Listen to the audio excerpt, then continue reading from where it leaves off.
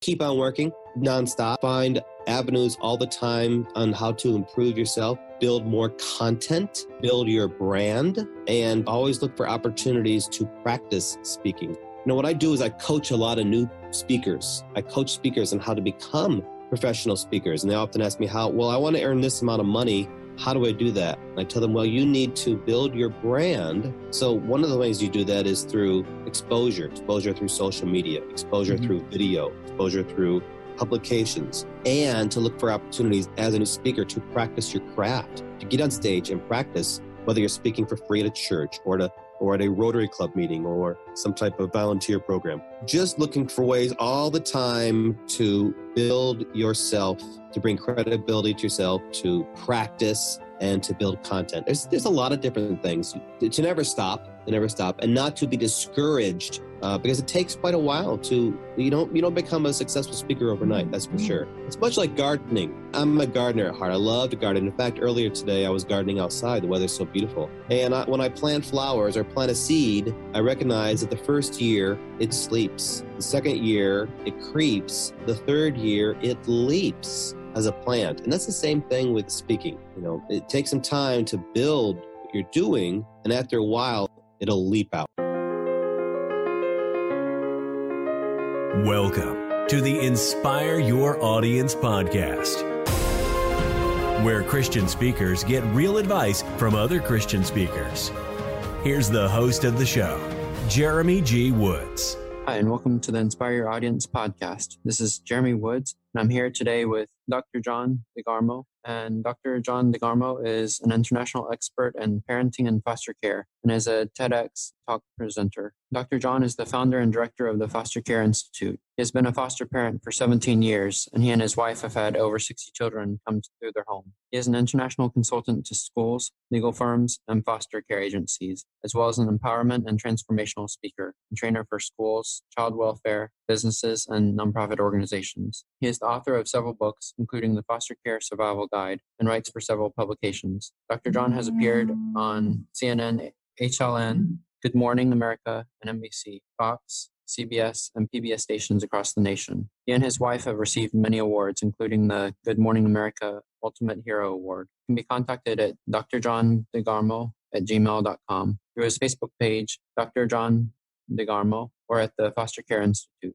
Thank you, Dr. John. Thank you for coming to the show, and could you give us a brief introduction? Oh, my pleasure. Thanks for having me. Well, you got about right there. I've really devoted my life to all things foster care, all things child welfare, really helping children in need. I've had over 60 kids come through my home, as many as 11 at a time, and I really driven every single morning to make the system better for all involved. Thank you. That's very much needed. I guess to begin, maybe giving your testimony would be a great thing. Well, I wrote about it in the book Faith in Foster Care. My wife and I were both Christians, of course, but our first child died of a condition called anencephaly, or some pronounce it anencephaly. It's a condition where the brain or skull never truly form. My wife and I grieved in two different ways. My wife grew closer to God, and instead I really turned my back on God. I was full of anger, really angry. I thought, this is the ironic thing. Neither of us had taken drugs or alcohol, yet so many do and have healthy children, and we did not. So it just, I was really in a very dark spot for a while, for a couple of years. And then after the birth of a couple more children, I really felt a tug at my heart, and has led me back to Christ. And in fact, someone asked me this morning, how do you continue to do all that you do? And I said, by the grace of God. I really can't do it without God's grace and God's strength. There are some days where I, as a foster parent, or just a parent in general, think, I can't keep doing this anymore. I'm exhausted. I'm worn out. I've got children in my home with so much anxiety, so much trauma, and it's wearing me and my wife out. I can't do this. And I leaned heavily on God for that. So how long have you been speaking? Well, let's see. I think I've been speaking now since 2011. So it's been a few years, and it's something I enjoy. I love it. I've had the opportunity to travel all 50 states within the United States, and I've traveled to several countries to speak as well. And I really try to deliver the message that not everybody can be a foster parent, but everybody can help in some way. Everybody can help a child in crisis in some way. There are so many children who are being abused in every single community across this globe, yet so many people refuse to recognize that or know how to help. So I try to get that message out there. How can This is happening where you live, maybe within your own family or extended family. And these children need an advocate. These children need someone to fight for. And these children need you. So that's my message I try to get across on a global perspective. And it's really been something that I have learned so much from as well at the same time. So far, what has been your most memorable speaking engagement? Oh, goodness. Greece was pretty fun. I spoke at the International Conference for Children. That was a great experience. I've spoken in front of thousands and thousands in some states. Traveling to Alaska was quite fun. Speaking there, that was my 50th state to visit. I think everyone is enjoyable because there's something different every single time. The audience is always different every time. And I get to have the experience of hearing back from the audience afterwards. I like to meet with the people in the audience afterwards that I've spoken to listen to their stories so they can share their concerns. And perhaps I can be a bit of support or resource for them. Did you ever sense a clear confirmation from God to speak, or was it more circumstances from God that led you to where you are? It all led to that, I think. I didn't plan on being a foster parent. I didn't plan on being an adoptive parent. I didn't plan on getting a doctorate in foster care. I didn't plan on writing books. I didn't plan on opening up a residential home for children in need. These are just all things that I think God has called me to do, and He's equipped me through different experiences as my path continues to grow and evolve. So there's no real clear call to go out and speak, but God's hand has clearly been on that. Do you have a routine you do before you have a speaking engagement? And what's that routine? Well, let's see. Most times I'm stuck in a hotel somewhere that morning, flying the night before.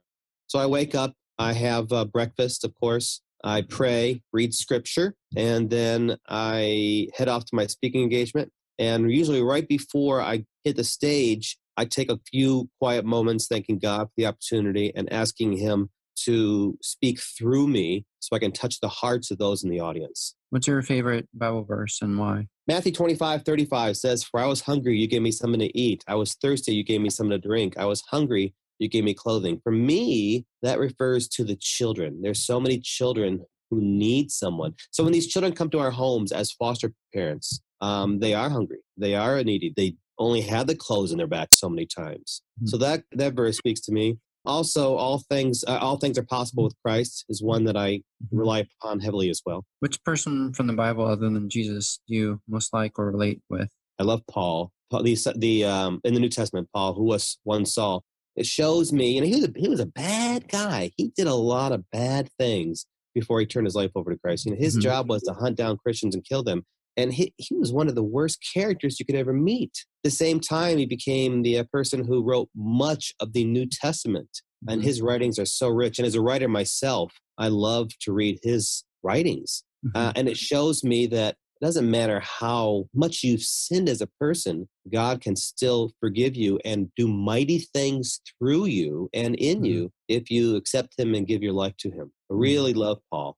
Fascinating person. Looking back, what is the biggest impact you've seen God have in your life? My marriage, most likely. She's from Australia. I'm from America. And there were several things that had to take place for the two of us to meet. And if I was not married to her, I can't imagine that I would have adopted 3 children. I can't imagine I would have become a foster parent. Can't imagine that I'd be speaking as it is now or pursuing other dreams of mine. She's just the perfect complement to me in so many ways, in that she just provides so much strength, so much wisdom, so much guidance, so much support. And she's a great deal of fun as well. So that's, I look back on that and I think, wow, I really, really was blessed in that aspect.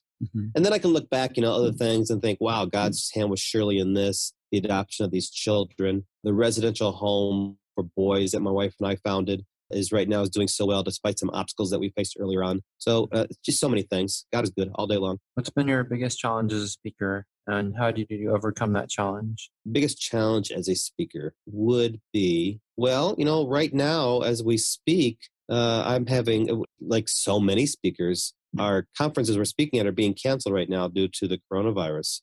So that's been a challenge. So how do you adapt to that? We're doing conferences online, speaking online. But perhaps in the beginning, it was building up enough content to bring credibility to myself and finding the avenues to speak. Now people come to me. But originally, it was me reaching out to organizations and asking if they were interested in having me as a speaker. What did you do to overcome it? Is there anything specific you can think of? I put the nose of the grind, so to speak. I did a lot of work, a lot of legwork, a lot of reaching out, a lot of emails, a lot of phone calls, I wrote a great deal in my first few years, lots of articles in magazines, lots of interviews. And I still do that, not to the extent I used to, because I'm just busier doing other things now at the Foster Care Institute. But it was creating a business. I run the Foster Care Institute. It was creating that organization and bringing awareness to it.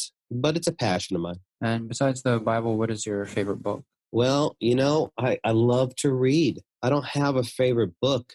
I read constantly, and I'm always reading different genres, whether it's fantasy, whether it's science fiction, whether it is books about the Bible or about Bible characters, whether it is books to strengthen myself as a speaker.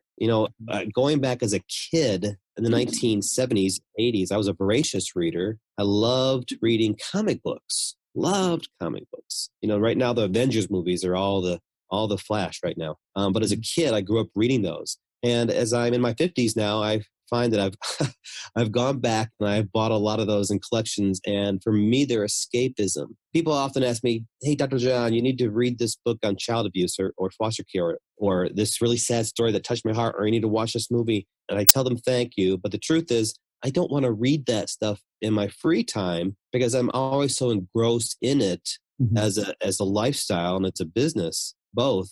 So when I do read, I read to escape. I read for a little bit of escapism so I can escape the horror stories that my wife and I are surrounded by with these, as we care for these children. What's your most impactful childhood memory? I sang in a boy choir from 4th grade to about almost 9th grade. And we had this is a professional boy choir that traveled the nation, won several awards, did a few records called the Battle Creek Boy Choir. And, performing with them gave me a love of performance and of singing. And if it wasn't for singing, I would have never have met my wife, where we traveled with an international performing group called Up With People. That's how I met her and people from across the globe. So, that experience, those 4 years with the Battle Creek Boy Choir have led me down a path that if it wasn't for that, I never would have been performing, which, speaking to me is a type of performing. Because when I'm on stage speaking to people, I'm a storyteller. So I'm telling stories. I love to get the audience to laugh.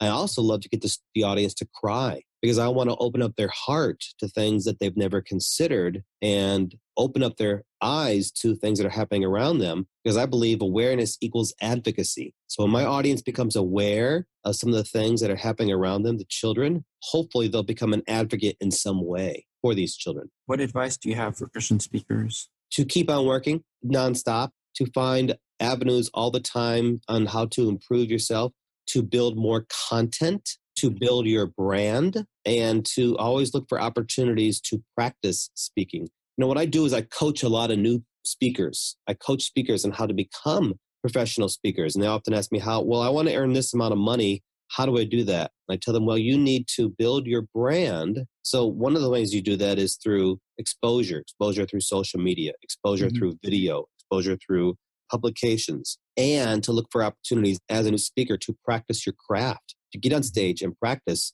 whether you're speaking for free at a church or at a Rotary Club meeting or some type of volunteer program. Just looking for ways all the time to build yourself, to bring credibility to yourself, to practice and to build content. There's a lot of different things to never stop, and not to be discouraged because it takes quite a while you don't become a successful speaker overnight. That's for sure. It's much like gardening. I'm a gardener at heart. I love to garden. In fact, earlier today, I was gardening outside. The weather's so beautiful. And when I plant flowers or plant a seed, I recognize that the first year it sleeps. The second year it creeps. The third year it leaps as a plant. And that's the same thing with speaking.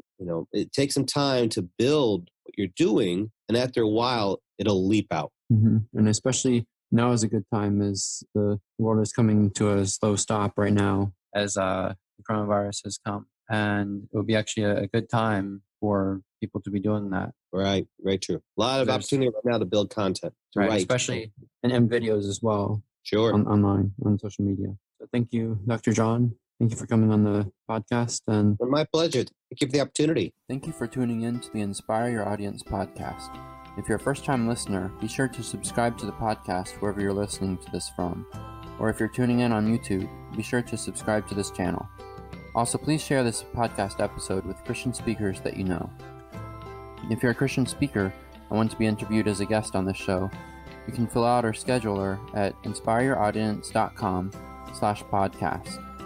If you're a Christian speaker and would like the platform audit, visit inspireyouraudience.com/start-here.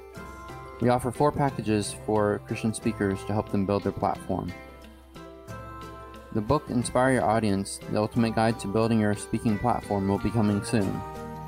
We also have started a small but growing community for Christian speakers. To learn more, please visit inspireyouraudience.com/community. Also, if you're still listening and can help with the project my wife and I have started, please do so. We're raising money for 3 children's homes to be built by 2023, and that will house a total of 18 abandoned children.